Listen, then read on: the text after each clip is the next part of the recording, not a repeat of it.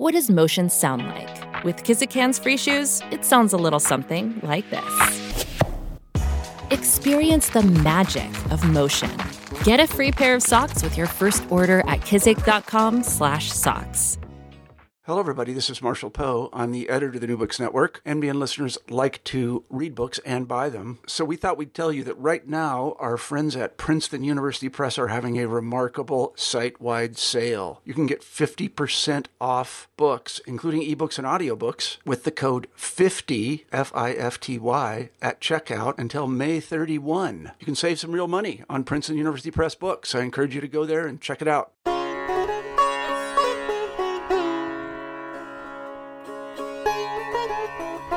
Welcome to this episode of the Hindu Studies channel, New Books Network. Today we are talking to Dr. Elaine Fisher of Stanford University about her publication, Hindu Pluralism.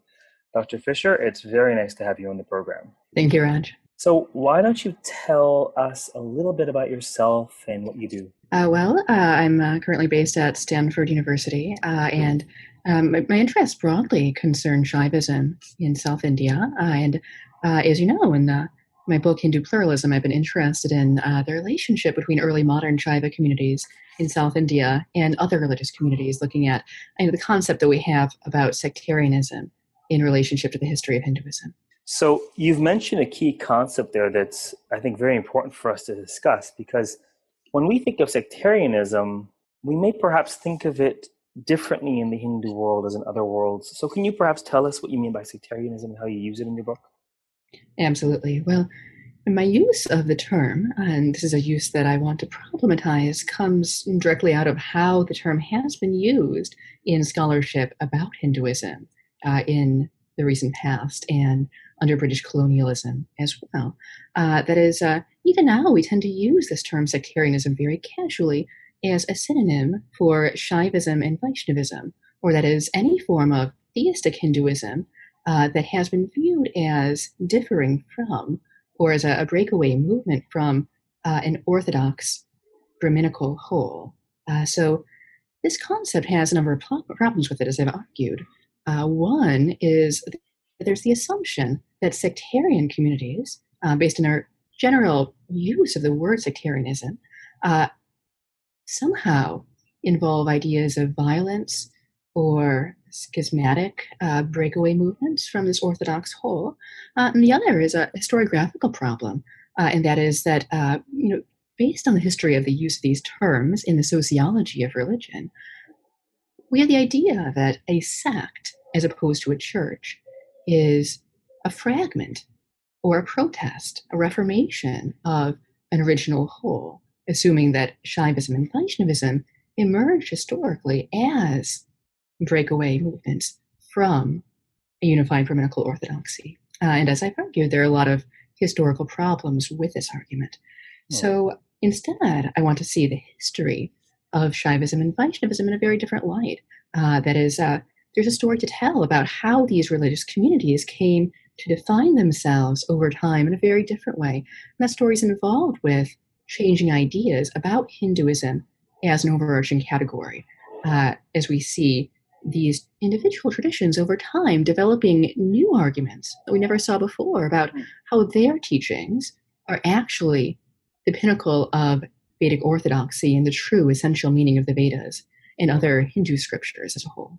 And so what I'm hearing then is a sort of 30,000-foot view takeaway concept that maybe folks can relate to, is that there's this idea, this common conceptualization of sect as a segment of a break-off point from a deviation from a reformation of a mainstream Orthodox religious tradition.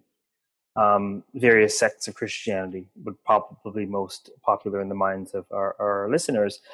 But what you're saying is that the idea that Vaishnavism, the devotees of Vishnu, or Shaivism, entailing the devotees of Shiva, that those movements are not sects in the same way that there are sects in Christianity, insofar as they don't so much break away from an orthodoxy, but somehow inform that orthodoxy. Would that be fair to say? Well, generally, yes. That is, within the context of Hinduism, the use the term sect, as we've received it from classical sociology of religion, from Trauch and Weber and others, doesn't really fit the picture here at all. And it's true that those terms originated within the context of the study of Protestant Christianity. Now, there are also scholars of Protestantism today that may debate whether that accurately reflects the history of Protestantism in Europe, but be that as it may, the point here is that that model does not fit the picture of how communities within Shaivism and Vaishnavism represented themselves in the earlier period, say in the middle of the first millennium, the Common Era, nor does it represent how that process changed, how they changed their representation in the second millennium, when they began increasingly to represent themselves as members of a unity that we might now call Hinduism, but also as the most essential, the ultimate representation of that unity. So it seems that in problematizing the idea of sects, sectarian movements within Hinduism, part of what you're driving at, or part of what's implicated, is this very idea of Hinduism as a thing from which there might be a separate sect or deviating sect. So could you say a little bit about this idea of Hinduism and whether or not it's a problematic umbrella to begin with? Certainly. Well, that's a subject that's been addressed quite significantly, in recent scholarship, and for good reason. So certainly, we all know at this point that the term Hinduism was not part of the Indian religious worldview before British colonialism. So, as a unity, as a doctrinal signifier, so a lot has changed during the colonial period.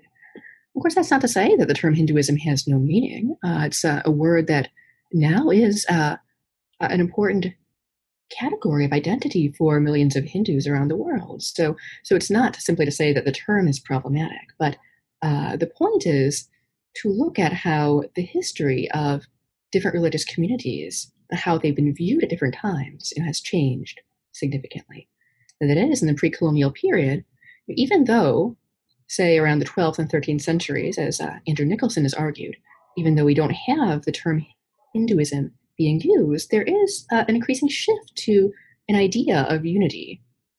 That is, that members of certain communities or certain philosophical schools might share something fundamentally in common that might be referred to by terms not like Hinduism, but like Vedic, for example. Mm-hmm.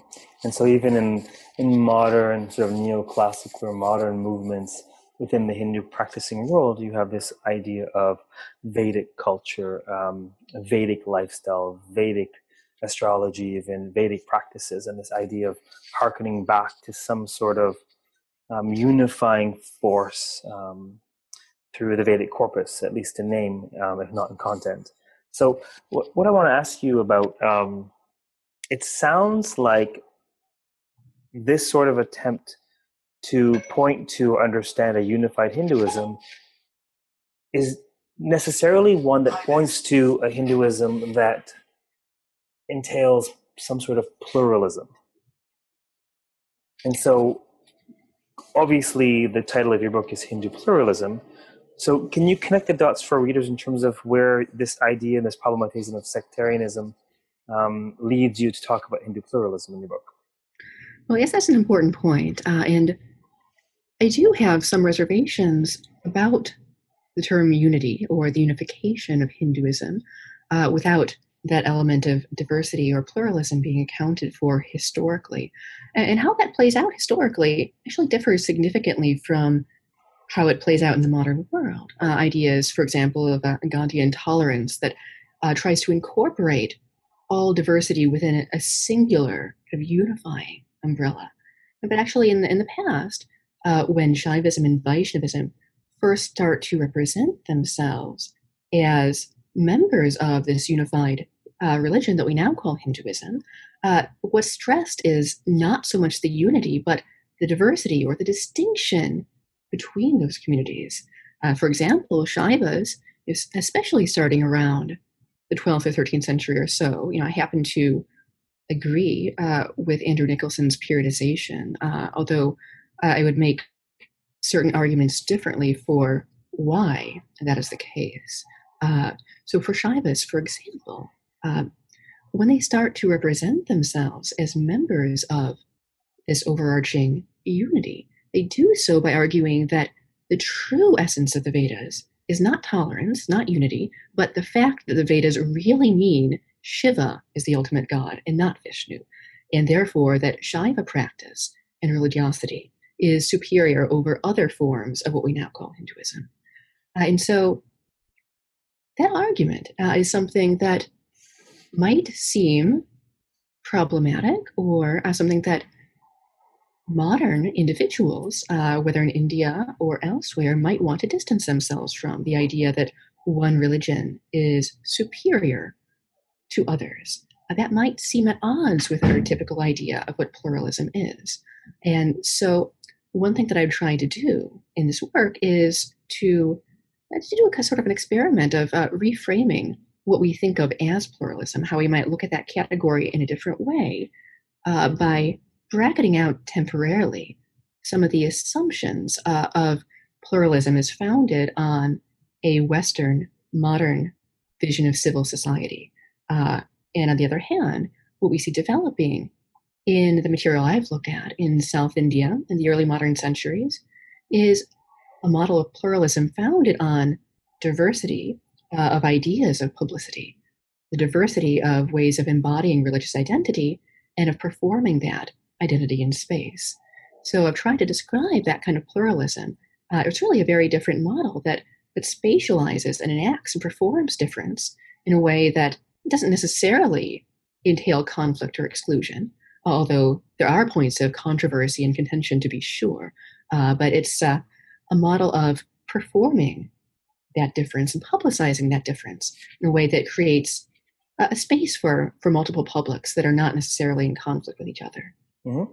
There's so very much in what you said, so I'll try to dig in with that rich material and reframe a little bit of it or revisit a little bit of it. So what would you say is essentially the distinction between the Hindu pluralism of the early modern period that you talk about in your book and what we think of as religious pluralism in the modern global village? Right. Well, there's a lot that could be said there. And within the scope of my book, I haven't had the chance to really address how ideas of pluralism that we find in early modern South India might be applied to or studied in the context of the modern world. That's certainly a worthy project. But what I do want to highlight is that when we consider issues of pluralism in a comparative perspective, in the non-Western world especially, it can be very helpful to bracket out certain Western assumptions, at least temporarily, that would privilege the Western model of civil society as the only possible way to manage and negotiate difference.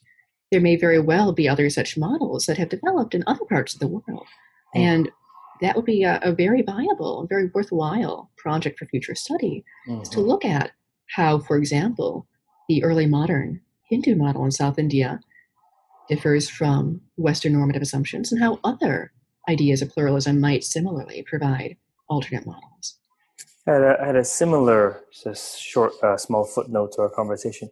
I had a similar project in my master's some time ago that ended up in a JAR, a Journal of the American Academy of Religion publication, where I looked at just war criteria as evolved from the West that we see in the ancient Indian epic Ramayana, and also I found it difficult to decide whether it was the Ramayana informing just war or just war criteria informing our view of the Ramayana. So I think it's similar with pluralism, that to what extent do we see our notions of pluralism in early modern South India, and maybe more powerfully, to what extent can our notions be bolstered, enriched, or embellished by what we see in this epoch, in this space? There's one concept that I want to unpack, because I suspect many of our readers may know it, many of our listeners may be aware of it, but I think it's worth revisiting here, this idea of henotheism.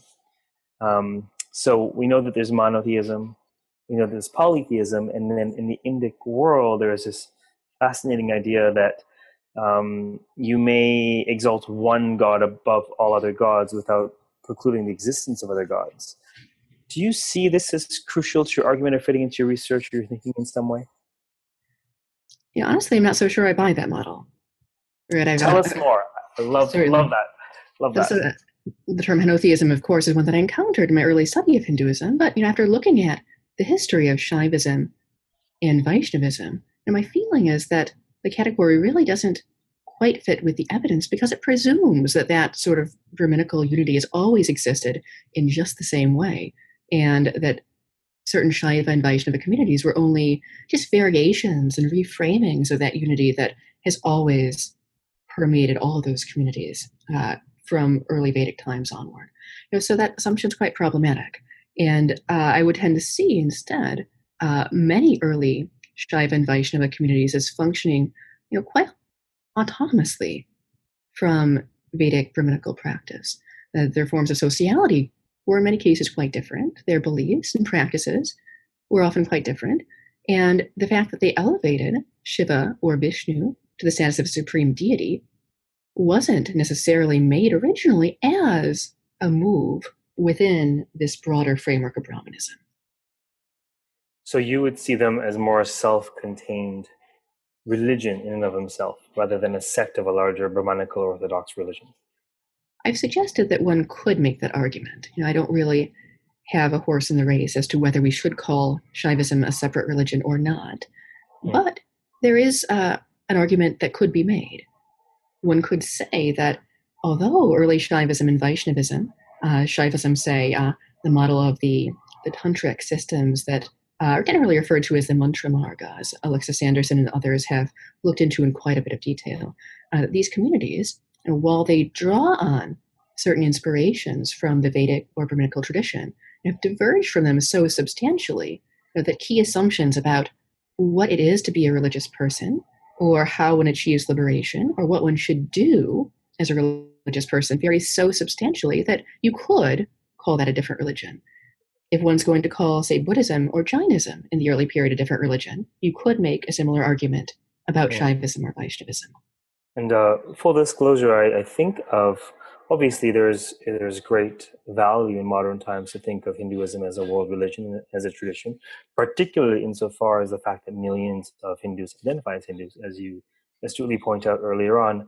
Having said that, historically we know the term comes out of British colonial times, and that really it is this umbrella of various various expressions of religiosity that were not Christian, Jewish, Muslim, or Sikh at the time. And so I really do think of Hinduism as this umbrella term for various religious traditions. And so what you say does resonate. Now, if one were to read your book, which I'm sure many of our listeners have or certainly will, what would you say is the most crucial takeaway point you'd hope that they have, or the central pillar in that temple, so to speak? Well, that really depends on the reader. I don't have one single message, that I'm hoping to convey precisely. The project originated as a micro-historical study of a particular sectarian community, and that's the Smarta Shaiva or Tamil Brahmin community of South India, of the Tamil region. And so for some readers, that particular history might be the takeaway point. There's quite a lot of work that I've tried to do in revisiting aspects of what happened historically during that time period. And for others, the takeaway point might be, for scholars, it might be in terms of how we historicize and periodize the development of Hinduism as we understand it now, how we fit these categories, Shaivism, Vaishnavism, sectarianism, into the narrative that we tell in the classroom and in our scholarship. Or for other readers, for a more general public, or for interested Hindu readers, the takeaway point might be a new look at diversity within the tradition. That is, a look that's intended to be, respectful and inclusive in a certain way in terms of highlighting just how much diversity there was on the ground in Hindu communities in the pre-colonial past, how that diversity has been, modified and confronted in the colonial process. But at the same time, how that idea of diversity and pluralism differs quite a bit from modern ideas that, again, we get through the Gandhi and others who would see unity as kind of encompassing or erasing those differences, which, in the early modern period were actually quite significant, sometimes very contentious differences that separated people in real ways. Now, you've mentioned Gandhi twice now, so I'd love for you to share where you think, share in a nutshell where you think the research that you present, your findings, enrich, challenge, question, um, um, stand up against Gandhi's presentation of Hinduism. And just to give you a sense, I also want to talk about a certain Swami Vivekananda after we talk about Gandhi. So maybe we'll start with Gandhi. Certainly. Well, these figures, Gandhi and Vivekananda, are simply the best known representatives of this viewpoint, which is just fairly common, I think, in the 20th century and in the modern world. The idea that Hinduism is a religion of tolerance. This argument has been developed in a lot more rich detail in Cassie Adcock's recent book, which also is a fantastic read. But the idea is here that Hinduism is by nature, by essence, a religion of inclusion and tolerance, and one that encompasses all differences and encompasses them in a way that, for example, other religions in India, such as South Indian Christianity or any other, might be simply viewed as a variant of an essential Hinduism that's cultural and not religious. So my view, my goal here is not to challenge any one person or any community's religious view. People have the right in the modern world to envision the world, to express their religious identity as they best see fit. But from a historical perspective, my goal is to emphasize that is not precisely the idea of pluralism that we see taking place in early modern South India. There are a number of fundamental differences there. In particular, I've tried to emphasize that concept through the use of theories of publicity that emphasize multiple public spheres corresponding to separate religious sectarian communities, in a way that people embody their identity and move around in public space in a way that is not necessarily intended to unify them with others in their neighborhood, but to distinguish them, to mark them as members of particular communities and identities. So would you say then that the universalization that one could easily characterize Gandhi with or Vivekananda with, that this is only possible post the colonial encounter and this idea of a Hinduism to universalize? Well, I do think so.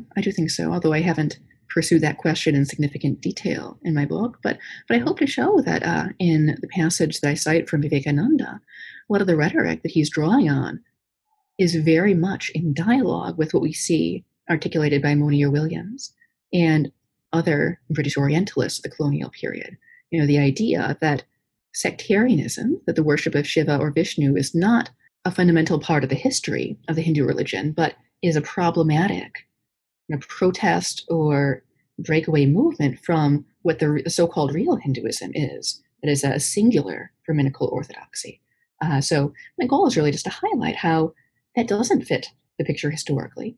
And although I haven't attempted to do this myself, it's certainly very possible to do a more constructive project by looking at what pluralism really looked like in the pre-colonial period and considering how does that differ from what's happening in religious conflict in the modern world, and how might we bring these two models into dialogue, and how have the two models, the colonial model and the pre-colonial model, intersected in the modern world in ways that might not be so productive?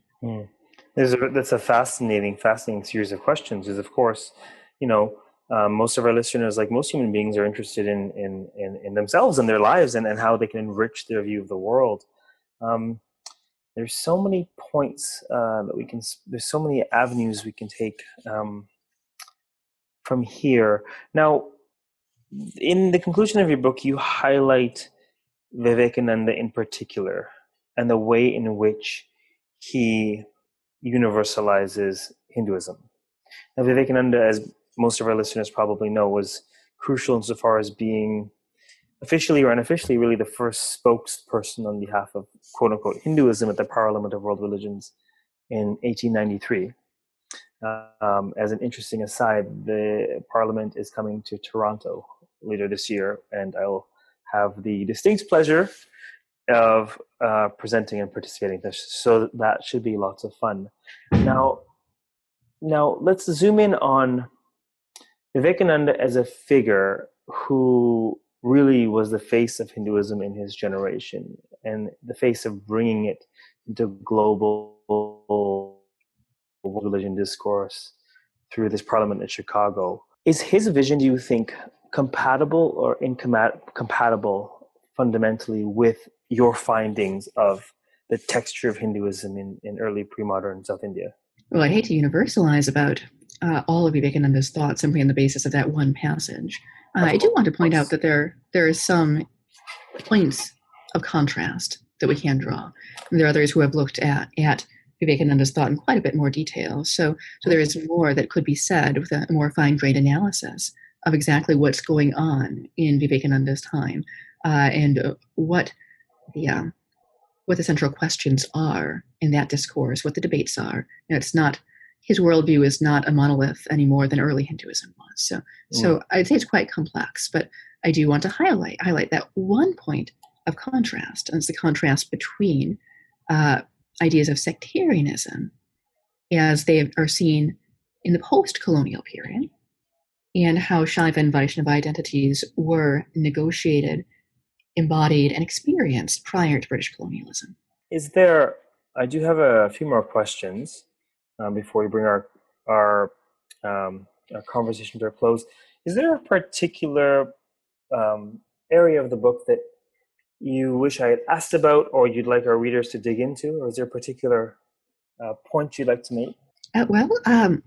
I could say just a little bit in the context about how I got to where I ended up in writing this work, because there are a number of different layers here, in fact.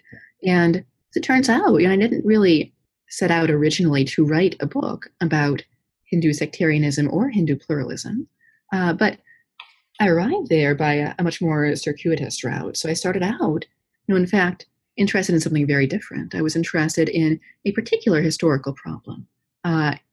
What was going on in the religious worldview of 17th century South India, in the Tamil region.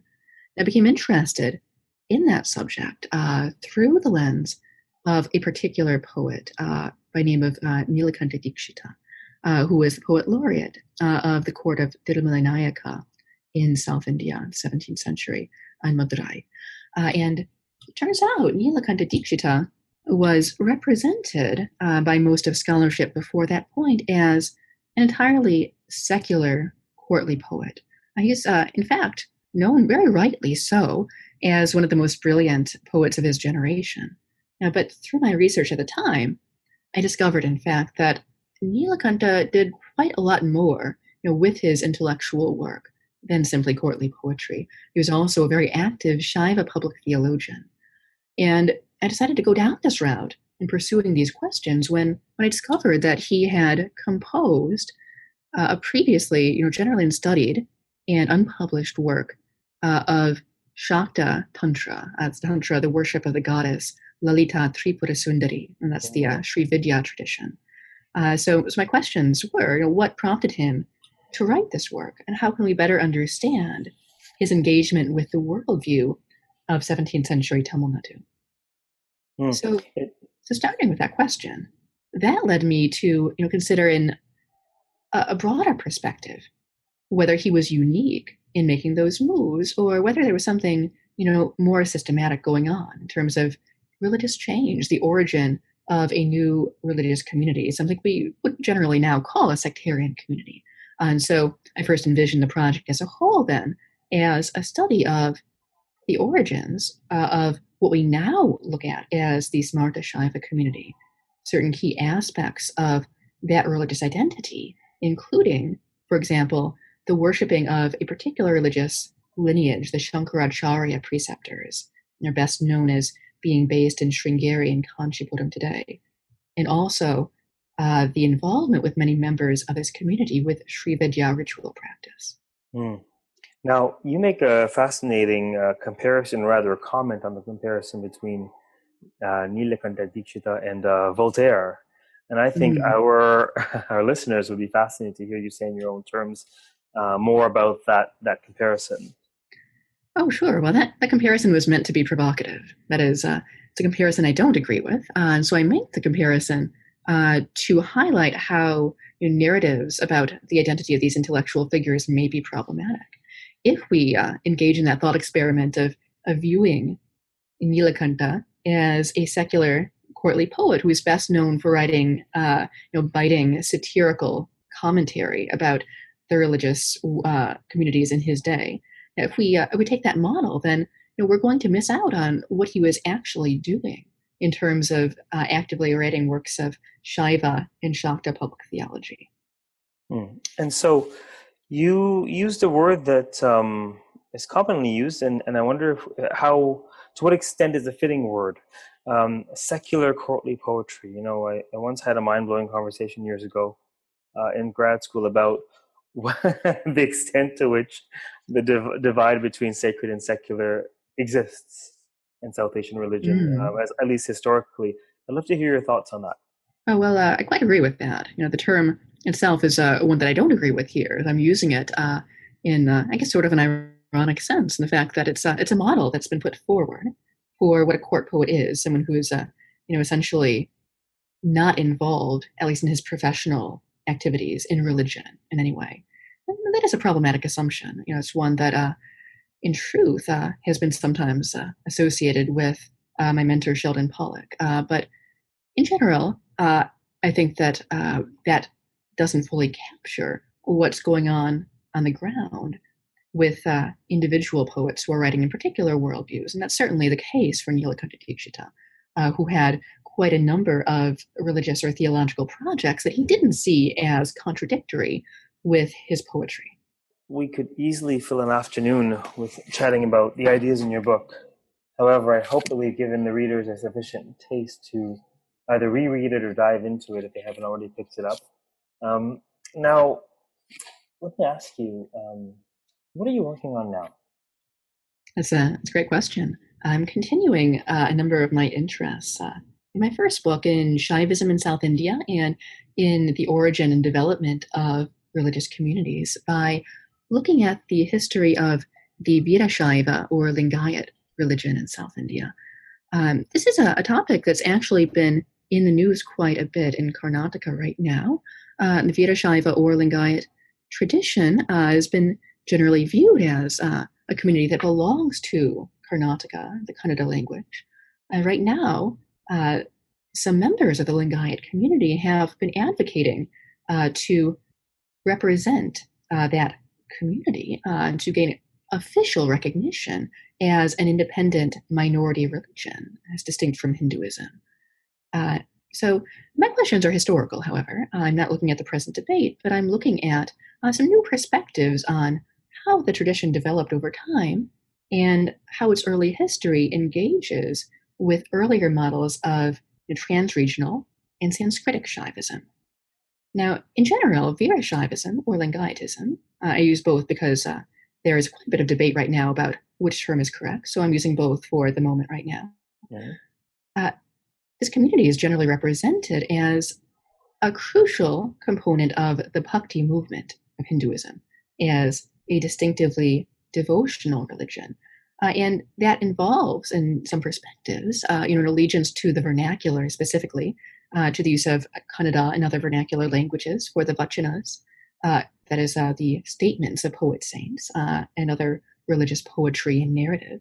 And some people view traditions like Virashaivism as bhakti movements as necessarily being set in contrast or in opposition to a model of Brahminical orthodoxy, to ritualism, and to the Sanskrit language. So those are some assumptions that I want to complicate by looking at the early history of Virashaivism or Lingayatism in, say, around the 12th or 13th century, by looking at how a body of Sanskrit discourse emerges at that period in dialogue with various South Indian vernaculars that draws actively on the heritage of earlier models of agamic, tantric, or lay devotional Shaivism. And then I continue the analysis to look at how those approaches to Virashaivism change during the Vijayanagar period, so say up to the 16th or 17th centuries. Sounds like a fascinating project. Now, you'll have to keep me posted on publication because we may just have you back when you publish that book. I think we have taken up enough of your time for now. This is our New Books interview for the Hindu Studies channel with Dr. Elaine M. Fisher from Stanford University on her book, Hindu Pluralism, Religion and the Public Sphere in Early Modern South India. It has been a pleasure. Thanks for joining us today. Thank you, Raj.